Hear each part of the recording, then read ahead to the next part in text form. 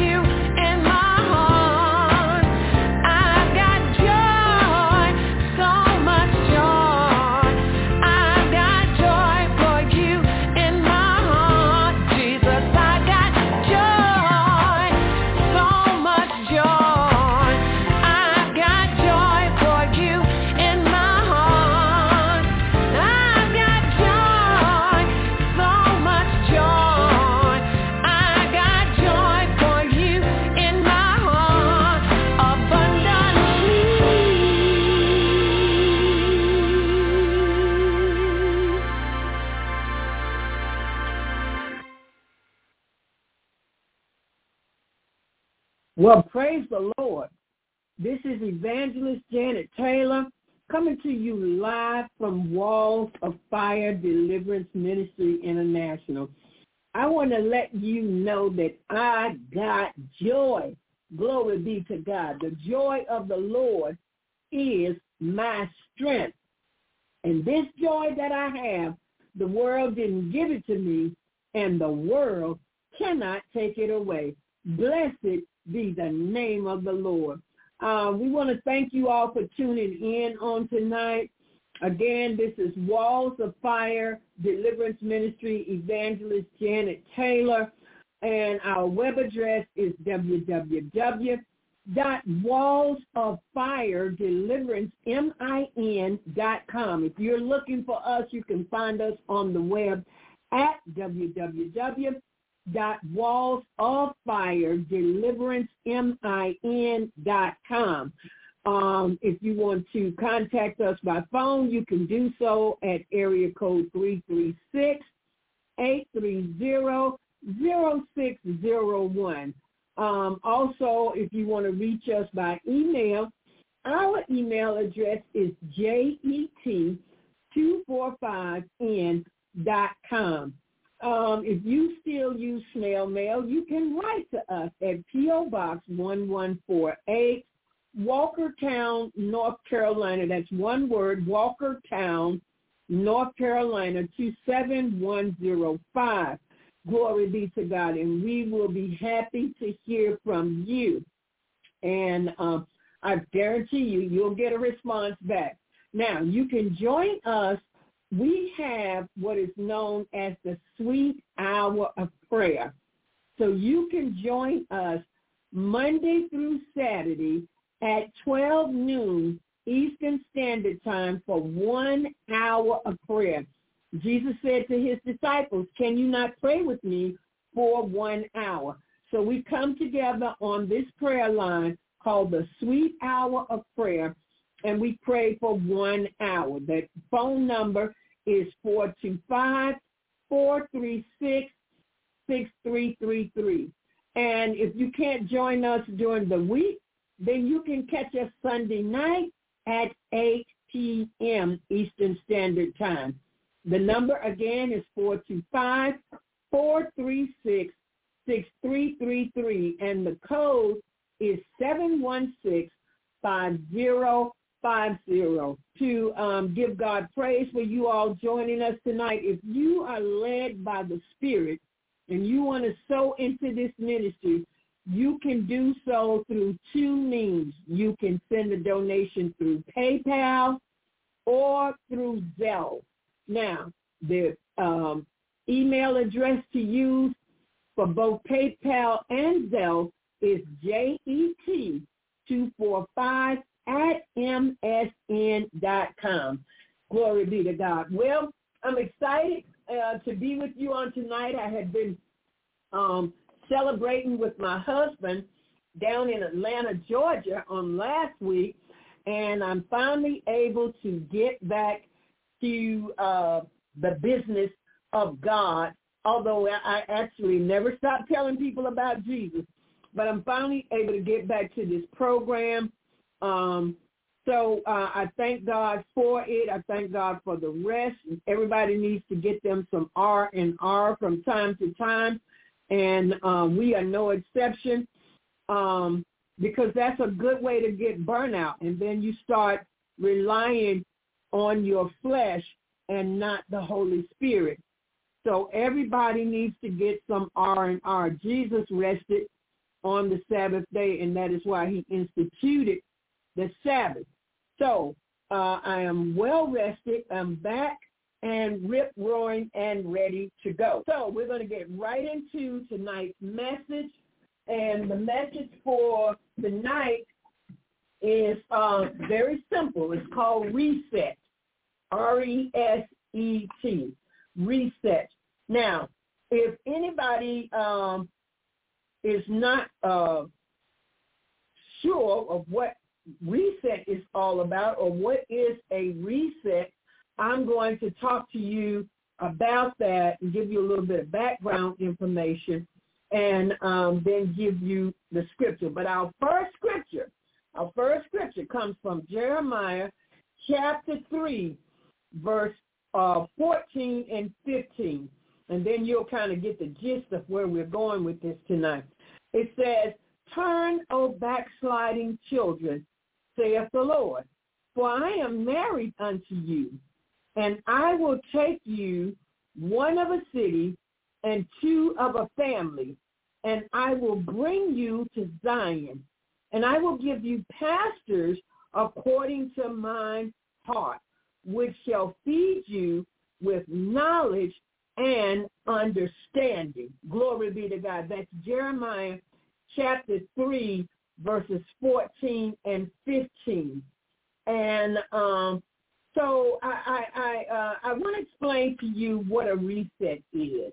Glory be to God. Now, if any of you who work in the field of technology with computers, you know what it means to hit the reset button. To reset means to set again or to start over. It's to go back to the beginning. Now, we understand that because in the book of Revelation, one of the indictments against one of the churches was that they had lost their first love and that they needed to go back to their first love. So when a human life is reset, it means that it is starting over by beginning again. Now, 2 Corinthians chapter 5 and verse 17 is the epitome of what reset means. It says, if any man be in Christ, he is a new creature. All things are passed away. Behold, all things have become new. So the individual who was a sinner but gave their life to Jesus Christ, repented of their sins, turned from their wicked ways, is no longer on the path of destruction that they were once on, but are now on the new path that leads to eternal life. That individual has had a reset. People want to know, what's wrong with you? Why you ain't acting the way? I've had a reset. I have been reset. Glory be to God in the highest. And there have been times in our lives when we've all had to hit that reset button, especially if you are a Christian. You see, when you and I confessed and repented of our sins, accepting Jesus Christ as our Lord and Savior, it was a reset. And that was the most important decision that we've ever made. But even as Christians, there have been numerous occasions where we messed up. We messed up big time, and we had to reset. You know, I think about New Year's. People call it a New Year's resolution, and they decide toward the end of December what it is they want to change, what it is they don't want to take into that new year. And they say, that's my New Year's resolution. Well, we, as believers, we don't make New Year's resolutions. What we do is we go to God and ask God to search us and see if there be any wicked way in us.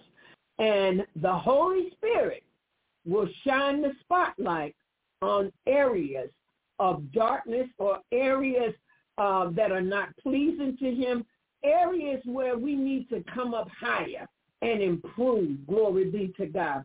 And so we, as believers, do not have New Year's resolutions, because what I have found about that is most people don't make it 2 weeks with a New Year's resolution because they're relying on their own strength. Now, you cannot make it as a Christian relying on your own strength. This is Rabababashata. This is why Jesus, when he ascended, he promised to send the Comforter. He sent the Holy Ghost on the day of Pentecost because he knew that the disciples were going to need power in order to impact change. They were going to need power in their own life, power over serpents and scorpions, power over all the power of the enemy, and they were going to need power to cast out devils in Jesus' name, and they were going to need power just to live the Christian life victoriously. So he didn't just tell them to be ye holy. He gave them the power to do so. So many people are making excuses as to why they are not living as the Bible says we are supposed to live. And so what they try to do is justify their behavior by saying, well, ain't nobody perfect. And in one sense, they are correct, because there was only one perfect one, and his name is Jesus Christ. But Jesus gave us power to live right. He sent the Holy Spirit to dwell in us. Now, before the New Testament church was birthed, the Holy Spirit did not dwell in men or women. The Holy Spirit moved upon them But on the day of Pentecost, there were 120 in the upper room. And the Bible says they were on one accord, and the Holy Spirit came in like cloven tongue fire and sat upon each of them and filled all the house. Nobody was left out. Glory be to God. Hallelujah. And they received power from on high. They spoke with other tongues, but the main thing was that they received power. The tongues was the evidence of the indwelling of the Holy Spirit, but they had power. And we know it because Peter rose up when they were accused of being drunk. Peter rose up and preached the first message to the church, and 3,000 souls were added to the number. You see, this is a different Peter. This is not the same Peter who was impetuous, who was always spouting off his mouth. This was not the same Peter who was warming himself by the enemy's fire. This was not the same Peter who was afraid for his life and cut the Roman soldier's ear off. This was not the same Peter who was afraid that what was happening to Jesus would also happen to him, and therefore he even denied knowing him. No, this is a different Peter. This is Peter that is now filled with the Holy Ghost. Glory be to God. He is bold, he is courageous, and he stands up and he preaches the first message to the church, and 3,000 souls were saved. I would say that Peter had a reset. Glory be to God. He's a new creature. Glory be to God. And this is what the Bible says. So, we got this this one group of people that have this mentality that want to make excuses for their sins, and they say, well, nobody's perfect. And if that doesn't work for them, then they'll say, God is the judge. And then if that doesn't work for them, then they say, well, the Lord knows my heart. And then you got another group that just flat out say, I'm still me. And they lay their religion down and they cuss people out and then want to go upside somebody's head. But that is not the power of, that's not a Christian under the power of the Holy Spirit. As a matter of fact, it's quite the opposite. That's a Christian operating still, that's a carnal Christian still operating in their flesh. Glory be to God. Now, there have been times, as I said, when we all needed to hit the reset button. And when we confessed our sins and repented of them and received Jesus Christ as our Lord and Savior, that was the most important decision that we ever made. And really, we didn't even make that decision. The Bible says, you have not chosen me, but I have chosen you. And he said, we are a royal priesthood, bought with a price, purchased with the precious blood of Jesus Christ. So we have no excuse for continuing in sin. And Paul even said, shall we continue in sin that grace may abound? God forbid. So we want to thank God for his grace and his mercy, which are new every morning. It's like a car with a faulty spiritual part. God, the manufacturer, continually recalls those who have strayed away, and not necessarily from the faith, but just from his divine plan and purpose for their individual life. Because we sometimes get distracted by people and things, and sometimes we have strayed away from our purpose. So God often called the children of Israel to return to them with their whole heart. And he promised to bless them if they did. So the scripture says, come, let us return unto the Lord. Now, this is what reset is all about. Let's look at Hosea. Let's look at Hosea chapter 6 and verse 1. And this is what it says. Come and let us return unto the Lord, for he hath torn and he will heal us. He hath smitten and he will bind us up. After 2 days he will revive us. In the third day he will raise us up, and we shall live in his sight. Then shall we know if we shall follow on to know the Lord. His going forth is prepared as the morning, and he shall come unto us as the rain, as the latter and former rain unto the earth. Glory be to God. So the message here is, come, let us return unto the Lord. Glory be to God. Everybody wants the latter rain blessing, but we've got to get back to our God. We've got to get back in the right place. Glory be to God. See, you can miss your blessing if you're out of place.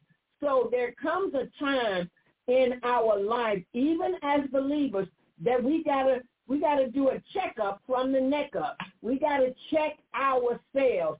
And if you find that, hey, I'm not serving the Lord fervently like I used to, it's time for a reset. It doesn't mean you backslidden. It doesn't mean you strayed from the faith. It just means you have become distracted. You have allowed people and places and things to distract you. And whenever we get distracted, we're headed in the wrong direction. And so we need to reset by returning unto the Lord. There comes a time in every believer's life when we are forced to take a real inventory of our lives as Christians to see where we are in the faith. Now, sinners like to inventory, like I said, right before the new year comes in. Well, I got news for you. I'm celebrating the Jewish New Year next month, which is Rosh Hashanah. So if I were to make a New Year's resolution, which I don't, it would be about this time of year that I would begin to examine myself. But I pray and I ask the Lord to search me, because the Bible says this, let every man examine himself. And we have to do that. We have to examine ourselves in the Lord. So God is calling us, his children, his people, to come out of Egypt and return to him with our whole heart. And what that means is no more mixture. You know, so many Christians and churches, whole churches, are trying to mix their walk with God with their walk with the world. And the Bible says that he would that you be hot or cold, but if you are lukewarm, he's going to spit you out of his mouth. See, if you're a friend of the world, you're not a friend of God. You can't be. You cannot be a friend of the world and a friend of God. He said either you will love the one and hate the other, but you cannot serve two masters. It's impossible. And what's happening is this mixture is coming into the church. I don't really see the church going out trying to mix with the world, but I see the mixture gradually coming into the church. I saw a church on the YouTube doing the electric slide, and I was like, what is wrong with that church? Now, everybody knows what the electric slide is. It's a dance. It's a very popular dance, and there are so many versions of it. They do it so many different ways now.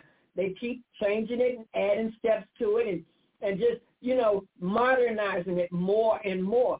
But I remember the first version of the electric slide, but I was a sinner when this dance came out.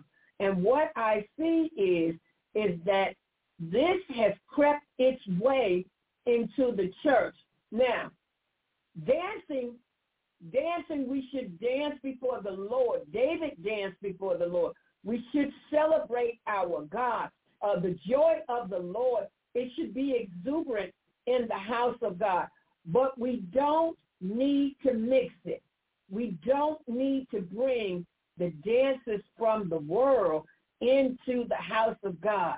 That's just not a good thing. It's not wisdom, because you're not dancing for the Lord. You're not dancing to celebrate and worship the Lord. It's your flesh. It's your flesh that's being moved. You trying to get your groove on in the house of God. And this is it's not godly. I recently saw a video of a church. They were having a Super Bowl party, and they watched the Super Bowl in the house of God. And I was appalled because Jesus, threw the money changers out of the temple. He whipped them, turned over their tables, and threw them out because he was offended that they had made the house of God a den of thieves.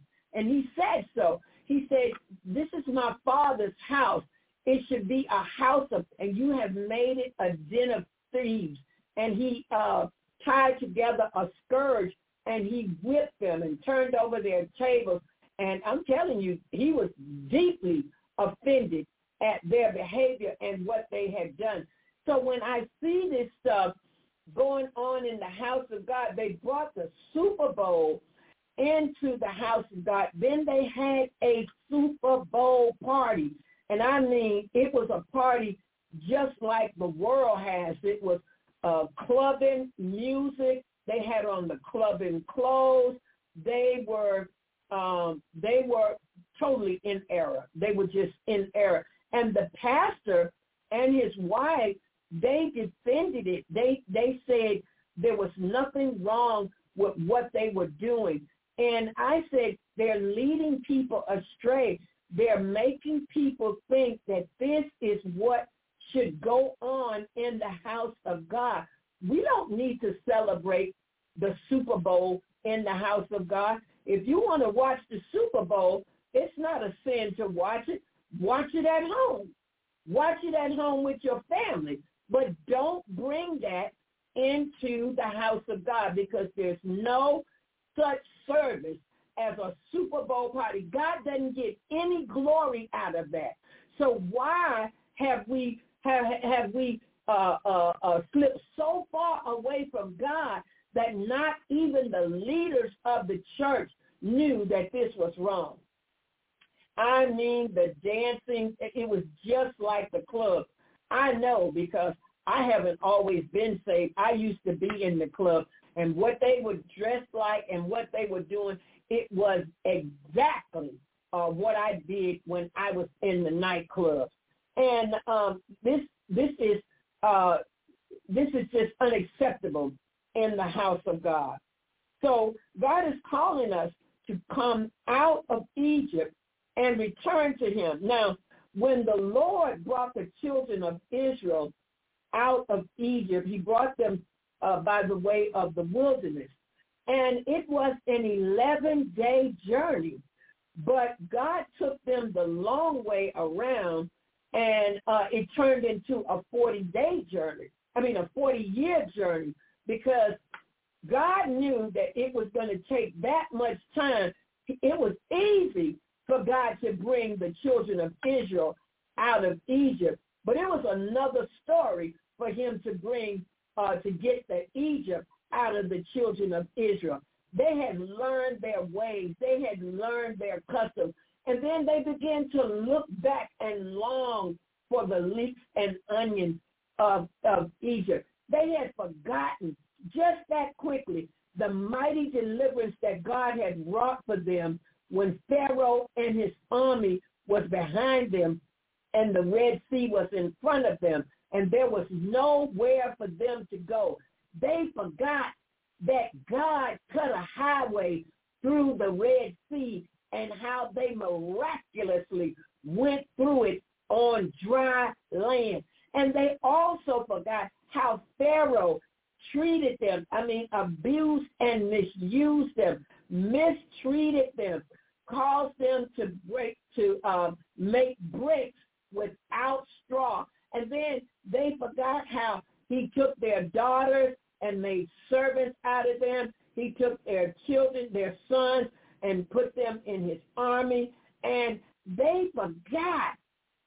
They really forgot how the children were even killed below the age of 2. Moses escaped because Pharaoh's daughter found him in a basket in the water, and she took him for her own son. The children of Israel forgot how Pharaoh killed their babies. They forgot. And so they began to desire to go back, and they said, would to God we had stayed in Egypt. And so God allowed them to wander through the wilderness for 40 years so he could get Egypt out of them. It was easy for God to get them out of Egypt, but God had to get Egypt out of them, and that was a whole nother level. Glory be to God. And sometimes we forget past relationships that we have been in, how it turned bad and how it made you feel, how you were abused, misused, and how you felt unloved. And we are tempted to go back to those relationships when we find ourselves lonely and without some companionship. We think that the devil that we knew is better than being alone. But a devil is still a devil, no matter whether you know him or you don't know him. So there just comes a time when we have to take a real inventory of ourselves. And we have to remember that we are now as Christians. And let me tell you something. People think that being a Christian just means I go to church now, and I do good things, and I even pay my tithes and offering. That does not make you a Christian. What makes you that you have repented of your sins and confessed them and have received salvation through Jesus Christ. Then you become a follower of Christ, because Jesus said, if any man will be my disciple, let him deny himself, pick up his cross, and follow me.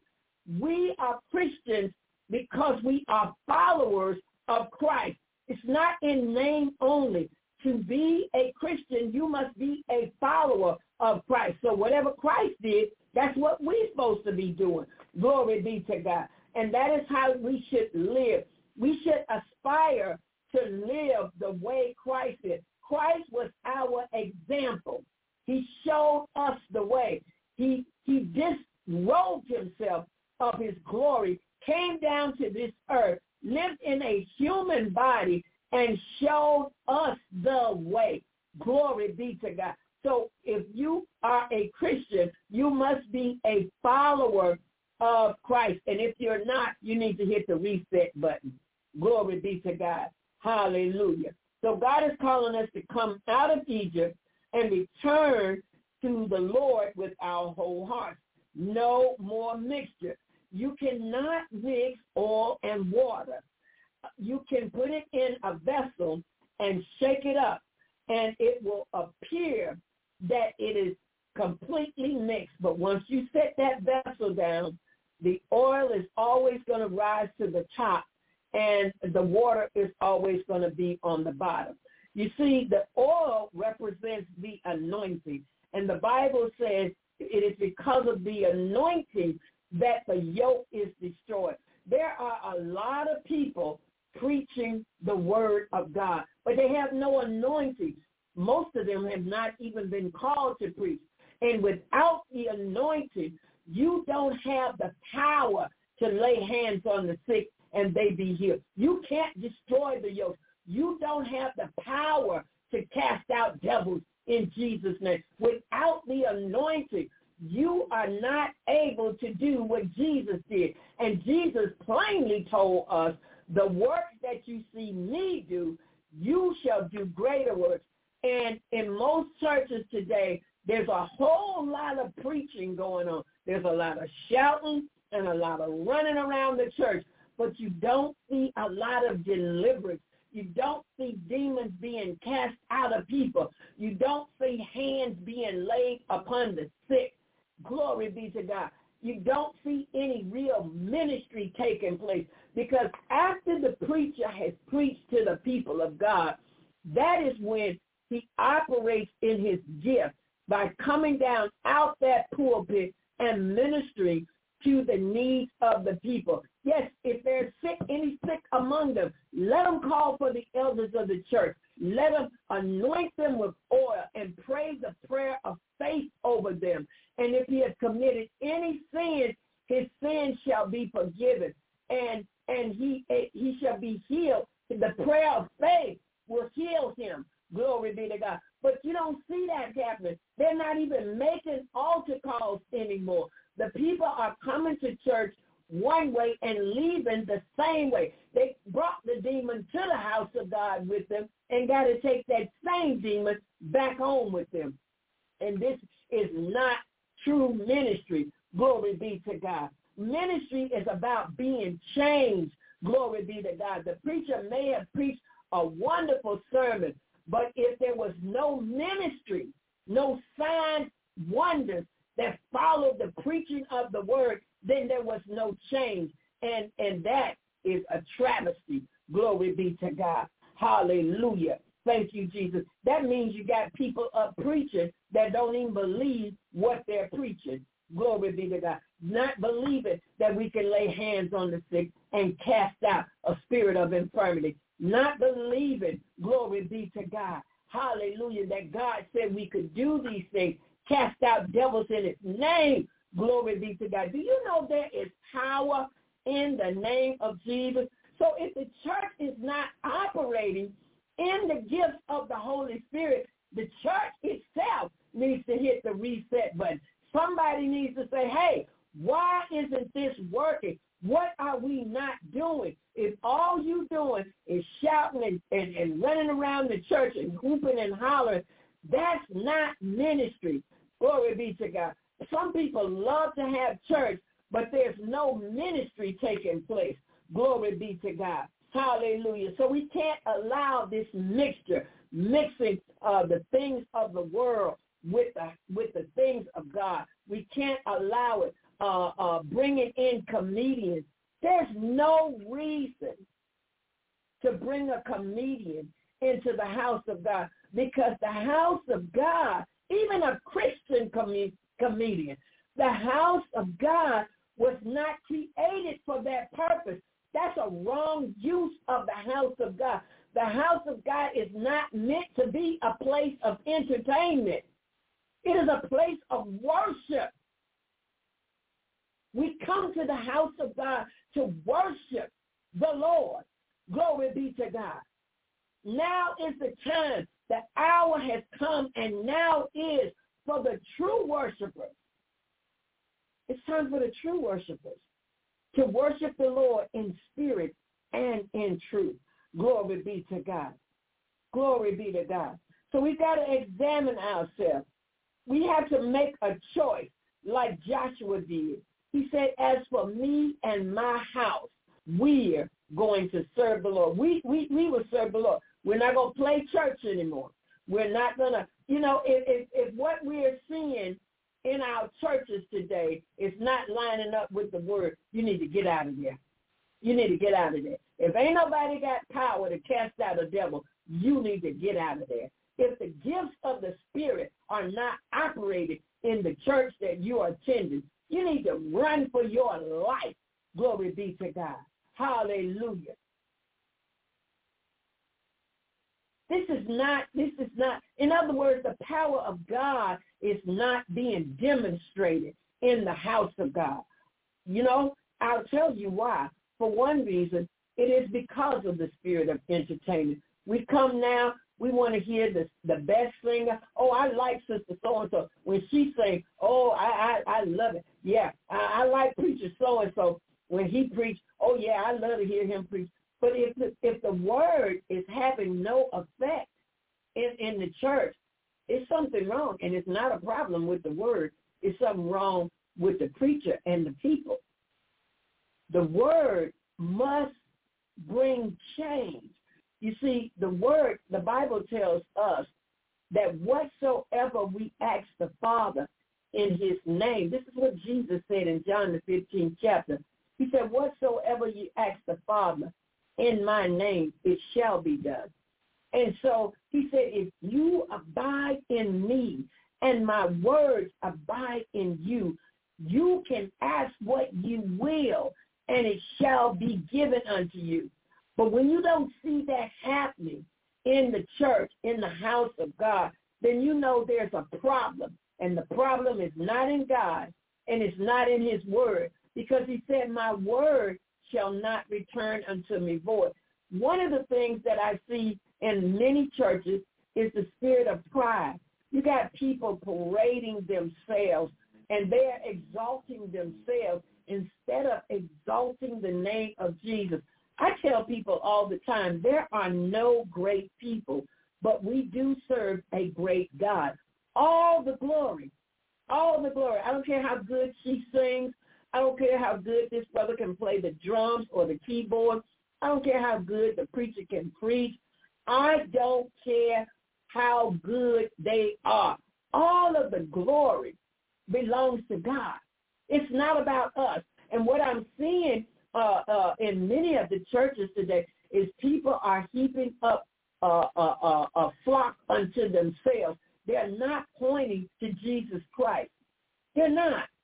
And so the spirit of pride has crept into the church. Now, God hates pride. He hates it because it is the same spirit that Lucifer operated in when he was cast out of heaven. He exalted himself and said he would be like the Most High, and he was going to do this, and he was going to do that, and he and a third of the angels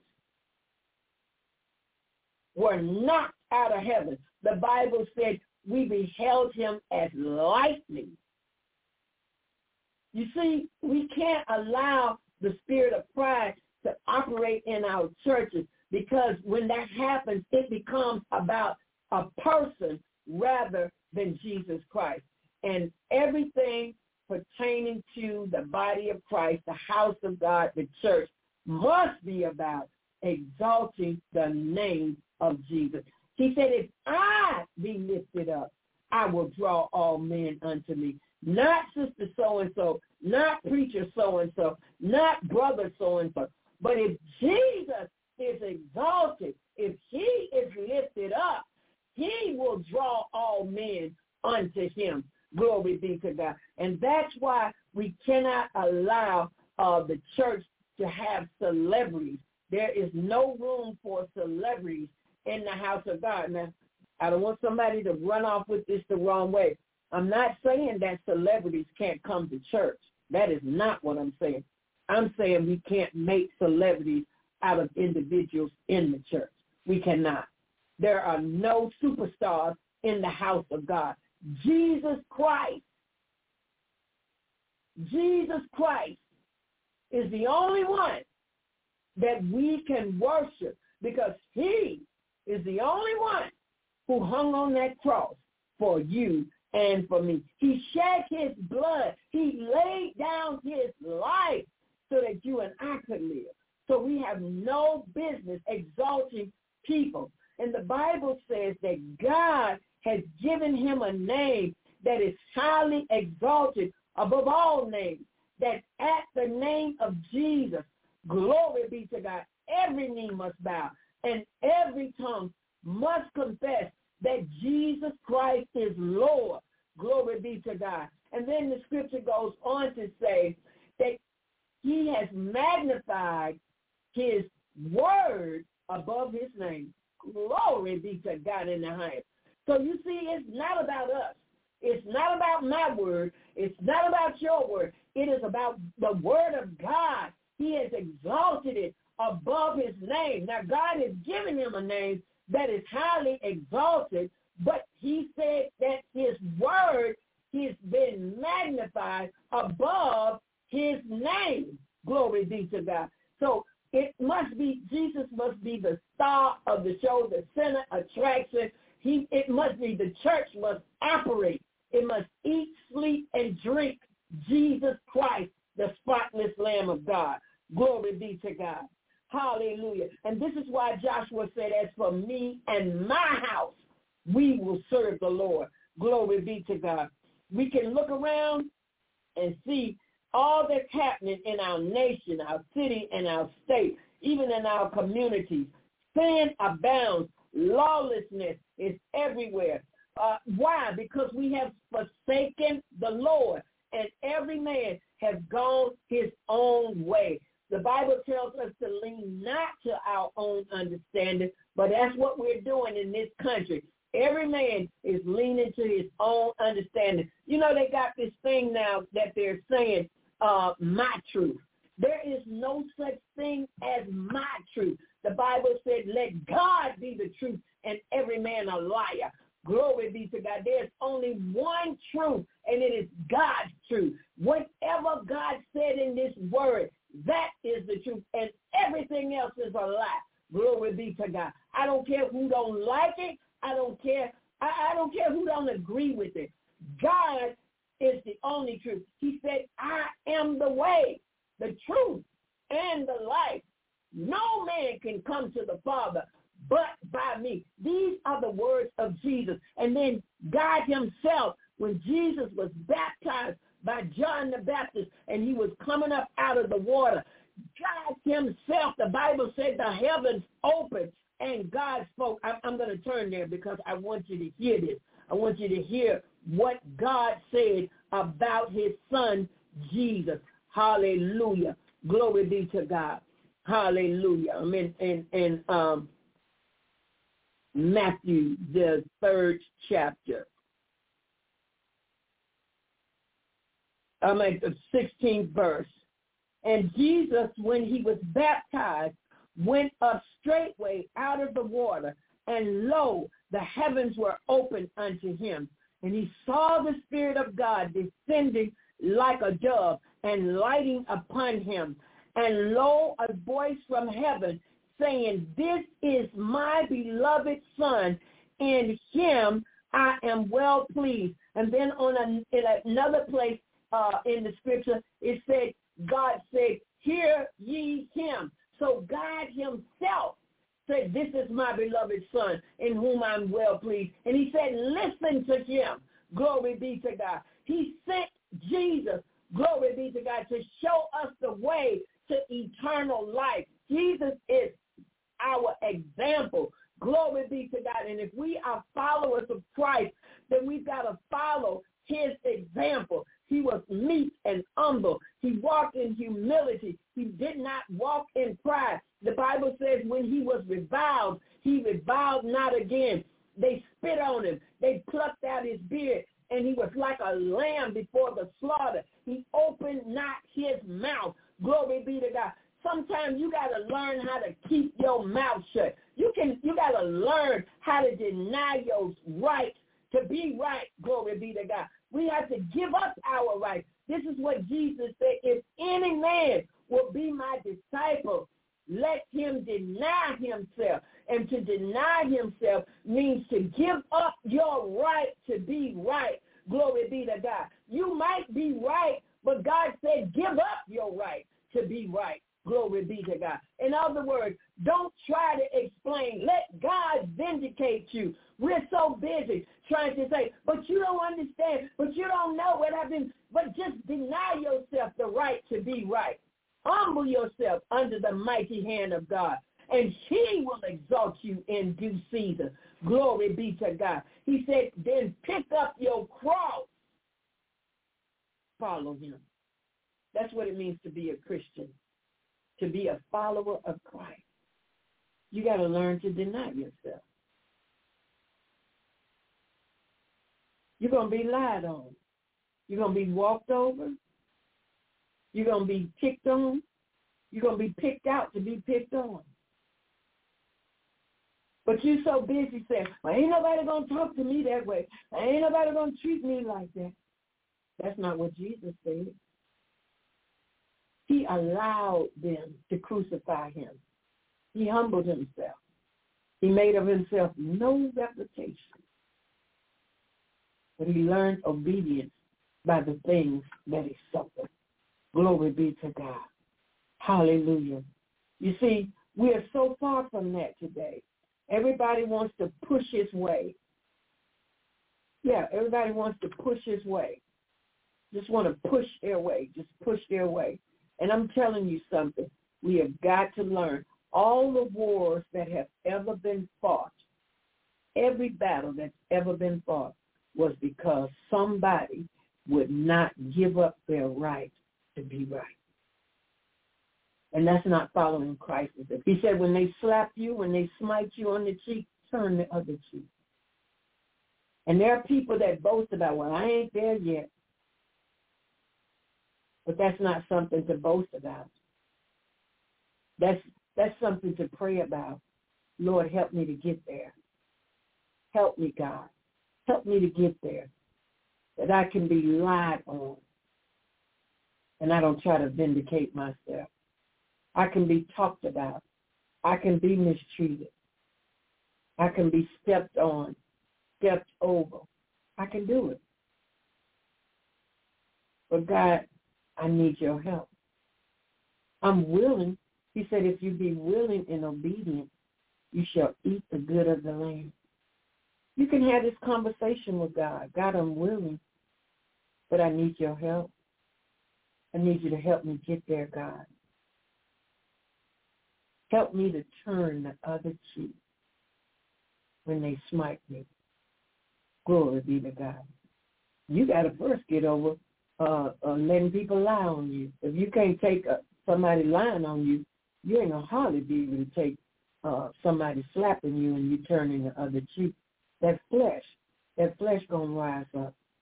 But the Bible says that the weapons of our warfare are not carnal, but are mighty through God to the pulling down of strongholds and everything that would exalt itself against the knowledge of God, bringing into captivity.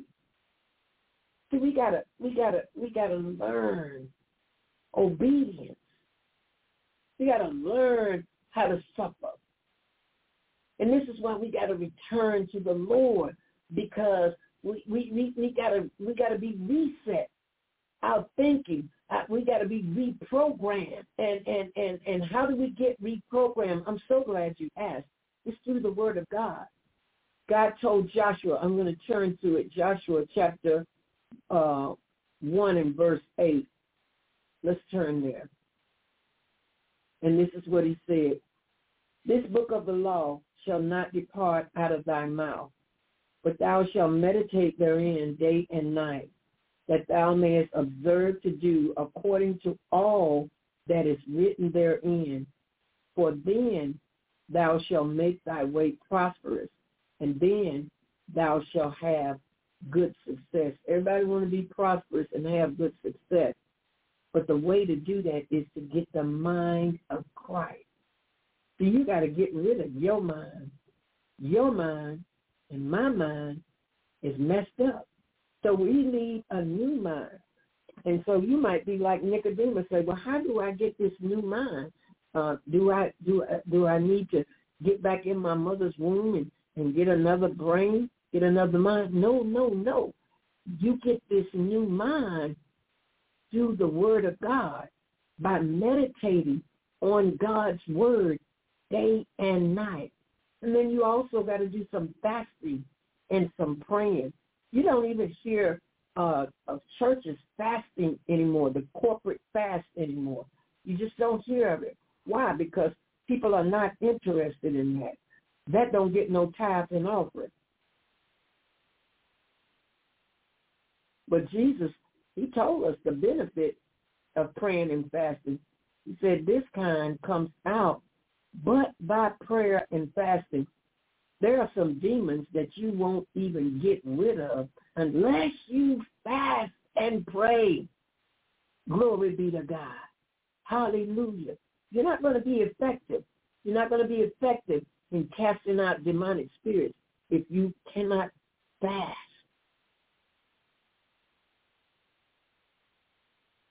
I know this is tight, but it's right. Glory be to God. So we got to reset. I remember when I used to fast on a regular basis, and I remember the things that God would show me and reveal to me. As a matter of fact, the Lord gave me the name of this ministry while I was on a 5-day fast, and I heard the voice of God say, walls of fire. And I didn't know where that was, but I looked it up on the internet, and it's in Zechariah 2:5. I'm going to turn there right now and read it to you. Glory be to God. And this is what it says.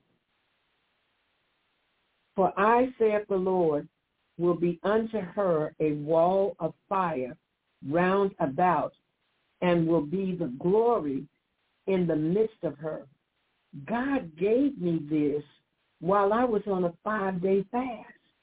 Glory. And that was about, I want to say, 10 years ago. God gave me this word. Hallelujah. Thank you, Jesus. But how did I hear God? Because I had quieted myself. The Bible said, quiet yourself like a weaned child. I had quieted myself, and I was fasting. While I was fasting, I heard the voice of God as clear as day say to me, wall of fire. You can't even hear God if you're not fasting. Because when you're fasting, you're going to drown out all of the noise of the world. Glory be to God. So it's time that the church would reset. Saints of God, if you're listening to me tonight, I want you to take inventory of yourself tonight. Glory be to God. What we see going on in our communities, sin and lawlessness, and it's because we have forsaken the Lord and left off from following in his ways. Our God is holy, and he expects his children to live holy and to be holy. If we want to see the blessings of God in our nation, then we've got to get back to serving the Lord in the beauty of holiness and not just going to church. There are many people going to church. I'm going to tell you something. This might be a news flash to you.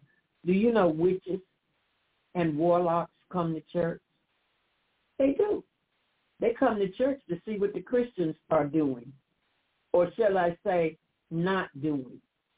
They come into church. They cast spells on people. They actually, some of them join the church and get on auxiliaries.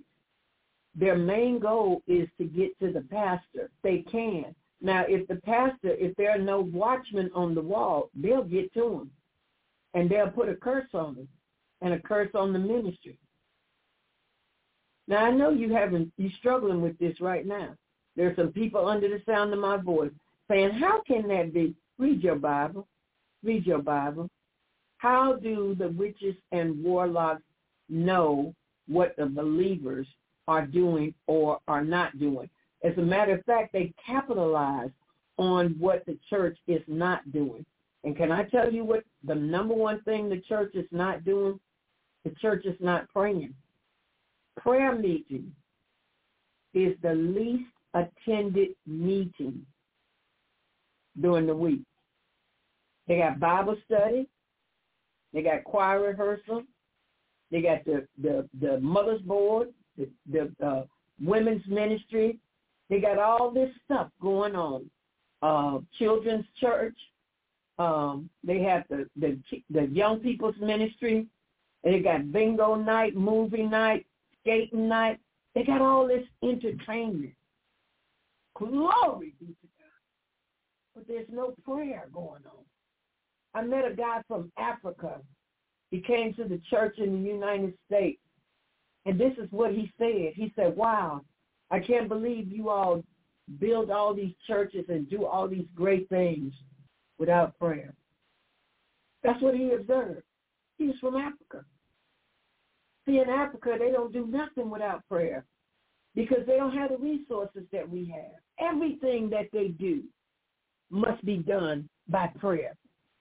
If they're going to build a house, it must be done by prayer. They have to pray and ask God for the material and the resources to build that house. If they're going to build a hospital, whatever they're doing, if they need medicine, they have to ask God for it or ask him to heal them supernaturally. We do so much in this country because America is a prosperous, let me say it this way, a financially prosperous nation. Yeah, there's wealth in this country.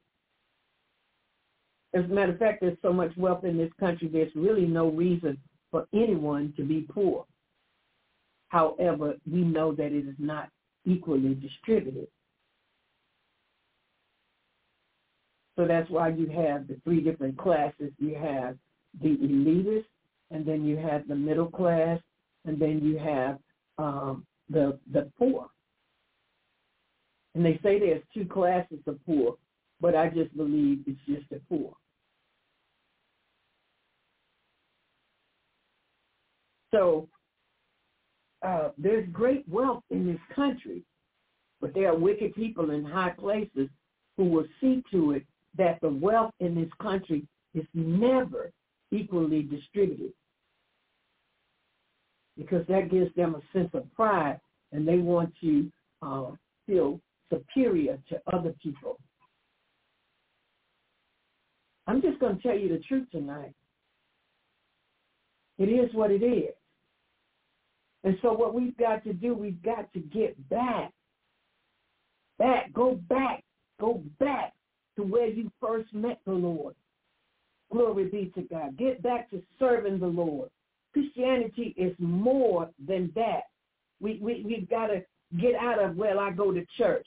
You know, I ask people all the time, are you saved? And the first thing they'll say to me is, yeah, I go to church. My pastor's so-and-so. I have to stop them. I said, that's not what I asked you. I asked you, are you saved? Are you born again? Glory be to God. Oh, yeah. See, that's their second answer. Their first answer is to tell me what church they go to and the name of their pastor. That's idolatry right there. That's idolatry. You should have a relationship with Jesus Christ. So if I ask you, are you saved? Yes, I'm saved. I'm born again, washed in the blood of the Lamb. I didn't have to mention my pastor's name, and I didn't have to tell you the name of my church. I just told you I'm saved. Glory be to God. I'm born again. So let us return to the Lord while we still have time. Glory be to God. There's a great blessing awaiting us when we do, both spiritually and naturally. I want to read to you this scripture. It says, all the ends of the world shall remember and return unto the Lord, and all kindreds of the nations shall worship before thee. For the kingdom is the Lord's, and he is the governor among the nations. That's Psalm 22, verse 27 through 28. I want to look at the return. So we looked at the recall where God was calling his people back to him. That's Jeremiah 3, verses 14 and 15. Let's go to Jeremiah chapter 4 and verse 1. He's recalling the people back to him, his people. You notice God only talks to his people. He said, if my people, which are called by my name, shall humble themselves and pray, he says, then I will hear from heaven. I will forgive their sin, and I will heal their land. So we've got to if we are the people of God, we've got to humble ourselves and pray and turn from our wicked ways. And so this is what he says in Jeremiah chapter 4, verse 1. If thou wilt return, O Israel, saith the Lord, return unto me. And if thou wilt put away thou abominations out of my sight, then shalt thou not remove. In other words, God said you won't be moved again. Glory be to God. Hallelujah. We've got to turn to the Lord. You won't be shaken or moved. We've got to return to the Lord. This is what the reset is all about. It is returning to the Lord. He's calling us. He's recalling us. And then we have a part that we have to play in all of this. We've got to return. That's what Hosea 6:1 says. Come, let us return unto the Lord. Glory be to God. Now let's look at Joel chapter 2. Joel chapter 2, verse 28 through 30. Glory be to God, through 32. And this is what it says. It says, and it shall come to pass afterwards. See, after we reset and hear the recall and return unto the Lord, this is what's going to happen. And it shall come to pass afterward that I will pour out my spirit upon all flesh, and your sons and your daughters shall prophesy. Your old men shall dream dreams, and your young men shall see visions. And also upon the servants and upon the handmaids in those days will I pour out my spirit, and I will show wonders in the heavens and in the earth, blood and fire and pillars of smoke. And the sun shall be turned into darkness and the moon into blood before the great and terrible day of the Lord comes. You see, the day of the Lord is coming. The Bible describes it. It's going to be a great and terrible day at the same time. It's going to be great for the believers, those who have of their sin and have been forgiven and received Jesus Christ as their Lord and Savior, those whose garments have been washed in the blood of the Lamb and they now wear the robes of righteousness. It's going to be a great day for them, but it's going to be a terrible day for the wicked. Glory be to God in the highest.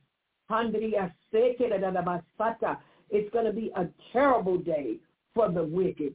And then he goes on to say, and it shall come to pass, whosoever shall call on the name of the Lord shall be delivered. For in Mount Zion and in Jerusalem shall be deliverance, as the Lord has said, and in the remnant whom the Lord shall call. So, you know, many churches have been praying for revival, and some churches have been having revival. They've been holding revival meetings, but revival only comes through repentance. Glory be to God. When the church gets on her knees and begins to weep over her sins, glory be to God, then we will see then we will see repentance. Glory be to God. God will revive us, like he said in Hosea. He will revive us if we truly repent of our sins. 1 John, let me turn there. Glory be to God. 1 John gives us the answer. Hallelujah. Thank you, Jesus. It says, 1 John 1:9 says, if we confess our sins, he is faithful and just. Not us, but he is. Glory be to God. Faithful and just to forgive us our sins and to cleanse us from all unrighteousness. Glory be to God. Hallelujah. We've got to confess our sins. Tell God that, God, I've done wrong. I did this. I said this.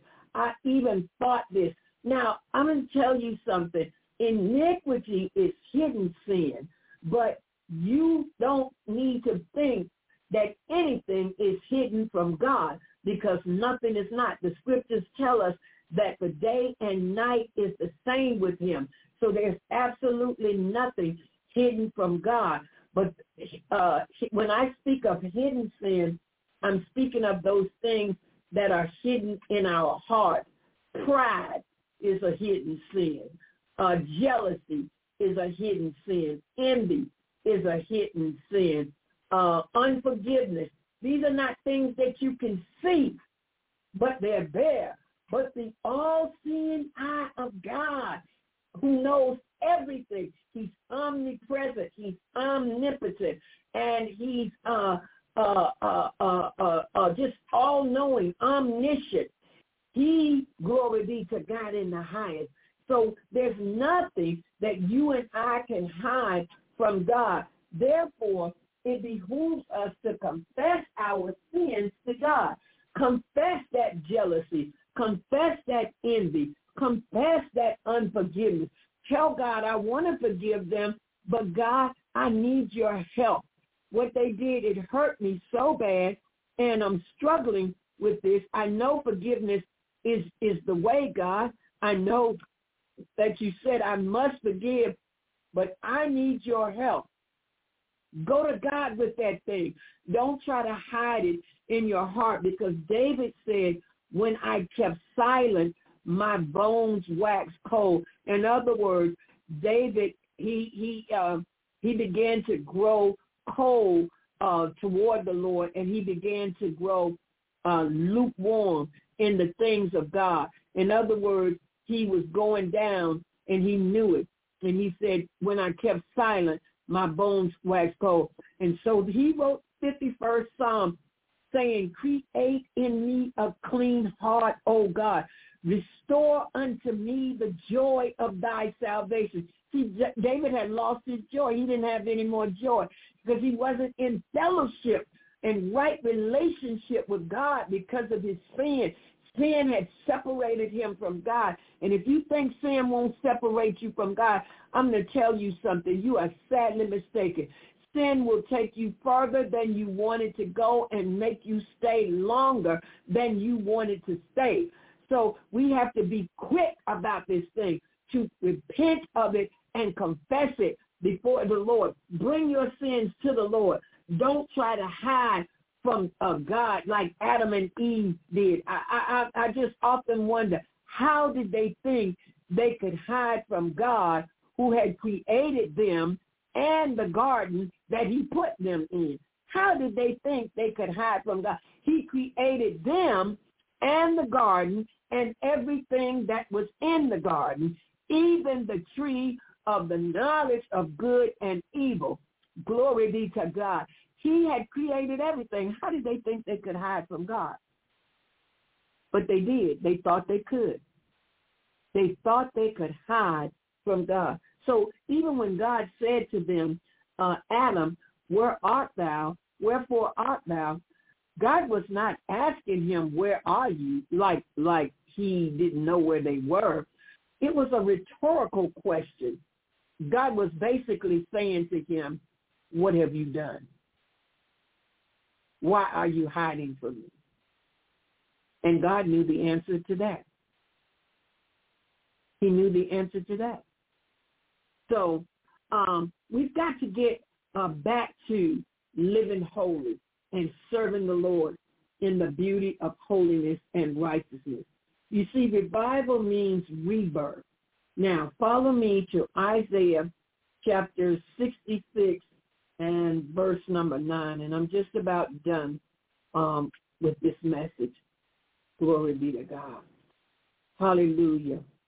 And this is what it says. I'm going to start at the 8th verse. Who have heard such a thing? Who have seen such things? Shall the earth be made to bring forth in one day? Or shall a nation be born at once? Soon as Zion travailed, she brought forth her children. Shall I bring to the birth and not cause to bring forth, saith the Lord? Shall I cause to bring forth and shut the womb? saith thy God. You see, there are so many people that are preaching the gospel of Jesus Christ today. And that's a good thing. That's a good thing. But the Bible tells us in Matthew that some of these people are going to say, Lord, I did this in your name. I did that in your name. And he said he's going to tell them, depart from me, ye workers of iniquity. I never knew you. Now, they said, he's going to say, I never knew you. He said, and ye cursed, depart from me, ye cursed, into everlasting fire, prepared for the devil and his angels. You see, hell was prepared for Satan and his angels. Heaven, on the other hand, is prepared for the children of God. And Jesus said in John chapter 14, he said, I go away, prepare a place for you. And he said that where I am, you may be there also. So heaven is a prepared place for prepared people, the people of God. But hell has also a prepared place for people who follow Satan. It is for the devil and his fallen angels. But there are people who are following Satan, even in the church. They're saying, I've done this in your name. I've done that. I'm on the Willing Workers Club. I clean up around the church. I've even preached the gospel. I've given money to the poor. I've done all these things.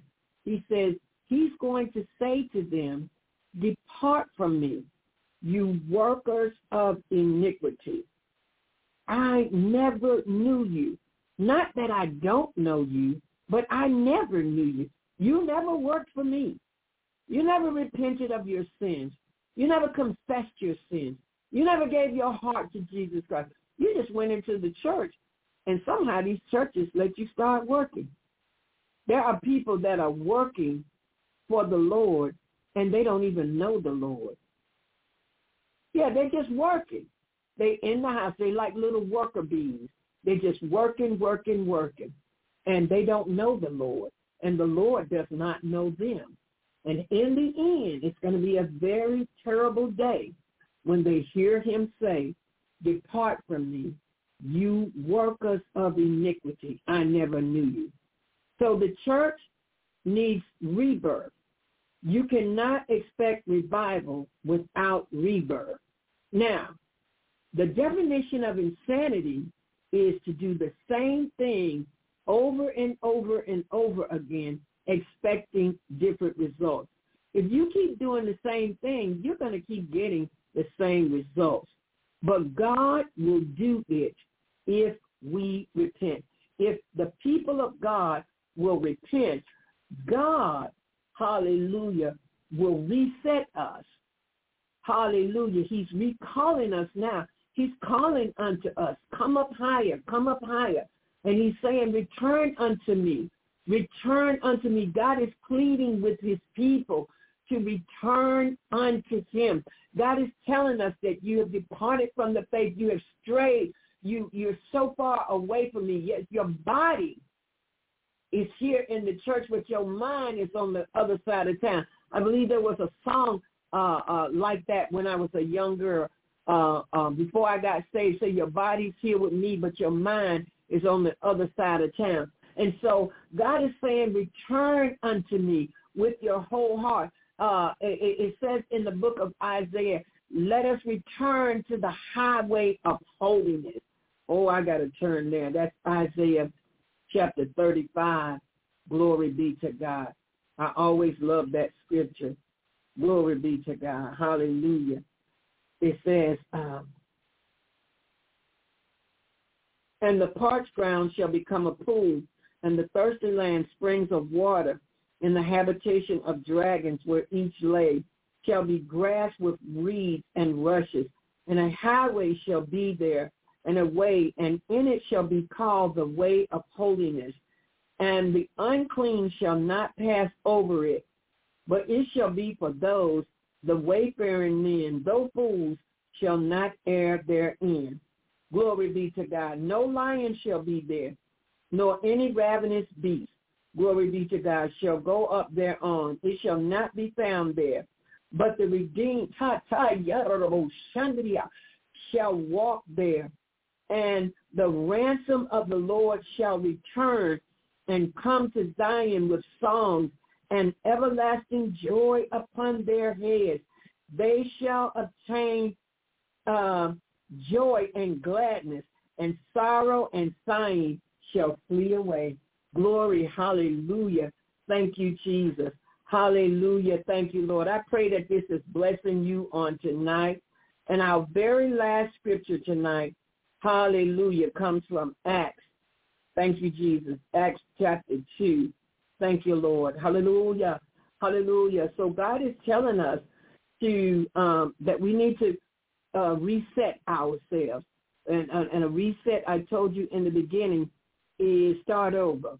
And I know that there are some of you listening to the sound of my voice tonight. You know that I'm talking to you. You know that it is the voice of God that is pricking your heart right now, saying that you need to reset. Glory be to God. You need to start over. You need a new beginning. Thank you, Lord Jesus. And this is what the word of God is saying. Glory be to God. In Acts chapter 2 and verse number 38. Then Peter said unto them, repent and be baptized, every one of you, in the name of Jesus Christ, for the remission of sins, and ye shall receive the gift of the Holy Ghost. Glory be to God. And so this is what the Lord is concluding this message with tonight. Repent. If you intend to reset, you've got to repent. Just repent. And sometimes repentance is not always involving what you did. Sometimes it involves what you haven't done, what you didn't do. Perhaps you're not praying like you should. Perhaps you're not studying your Bible as you should. You're not spending quiet time alone in the Lord. You've allowed yourself to become so distracted and so busy with other things.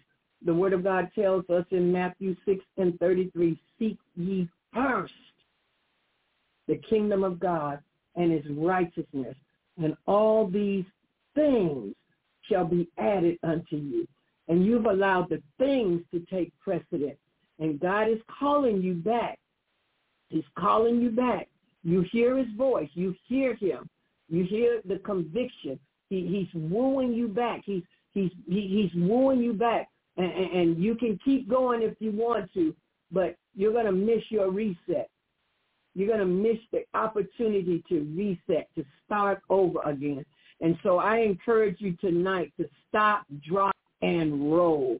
Glory be to God. Stop what you're doing, drop everything, and roll on the floor. Roll on your face before God tonight and say, God, I'm guilty. Talking about me. God, this is me. This message was just for me. And I'm going to start over again. I need a reset because I want the recall and the return so that I can experience the rebirth. Glory be to God. Hallelujah. Jesus said you must be born again. Glory be to God in the highest. And so I'm going to conclude this message on tonight. I pray that you have been blessed by the word of the Lord. I pray that you will take heed to the things that you have heard tonight. And I pray that you will experience a reset, that you will start over. Glory. Hallelujah. This is Evangelist Janet Taylor signing out tonight from Walls of Fire Deliverance Ministry International.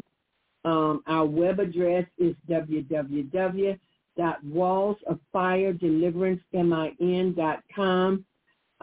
You can reach us by email or phone. The phone number is area code 336-830-0601. or you can email us at jet245@msn.com.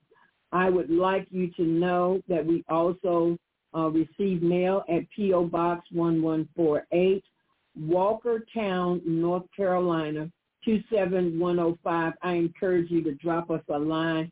Glory be to God. If you have been blessed by tonight's message, I also would encourage you to sow a seed if you are led by the Holy Spirit.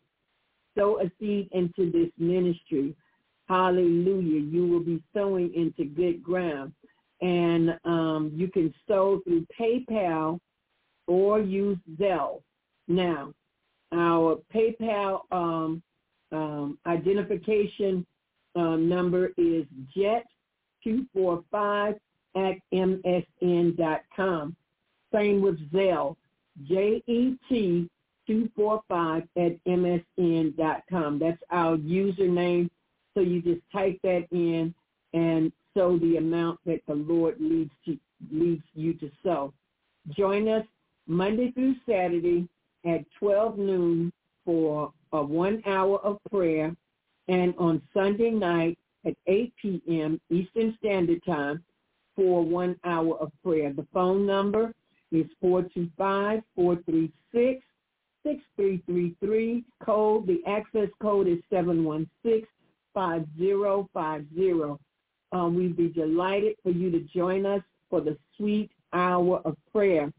You can also join us by messenger for this sweet hour of prayer. Again, the number is 425-436-6333, and the access code is 716-5050, followed by the #. We look forward to having you with us, having you joining us, and our prayer tonight is that you have been blessed by tonight's message. We love you here at Walls of Fire, and we thank God for you, and we pray God's continued blessings upon you. In Jesus' name, shalom.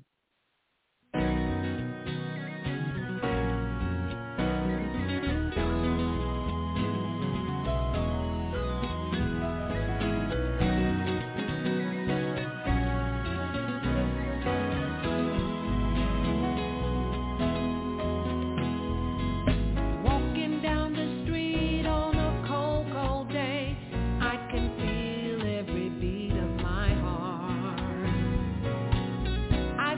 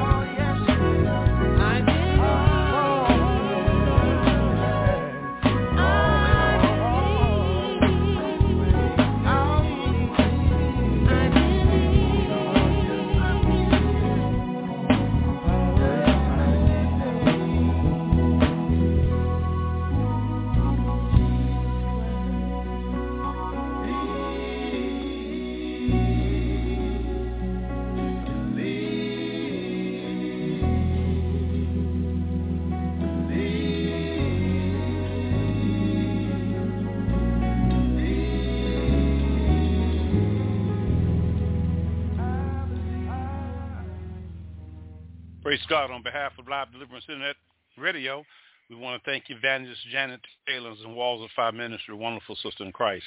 Don't forget this coming Saturday, we have a deliverance seminar. It starts at 2 o'clock, but we're going to really kick it in when the ministers get in at 3. So at 2 o'clock, we're going to be talking about schizophrenia in the book of Romans. Schizophrenia is a demonic spirit that dwells within the personality. We'll be teaching that from 2 to 3. And then when the ministers that's coming in at 3 o'clock, we're going to continue deliverance. That's every Sabbath day on Saturdays at 2 o'clock p.m. God bless. God bless Evangelist Taylor and the Walls of Fire Ministries. Have a wonderful evening, and may the Lord Jesus of Nazareth be a blessing upon you. Shalom.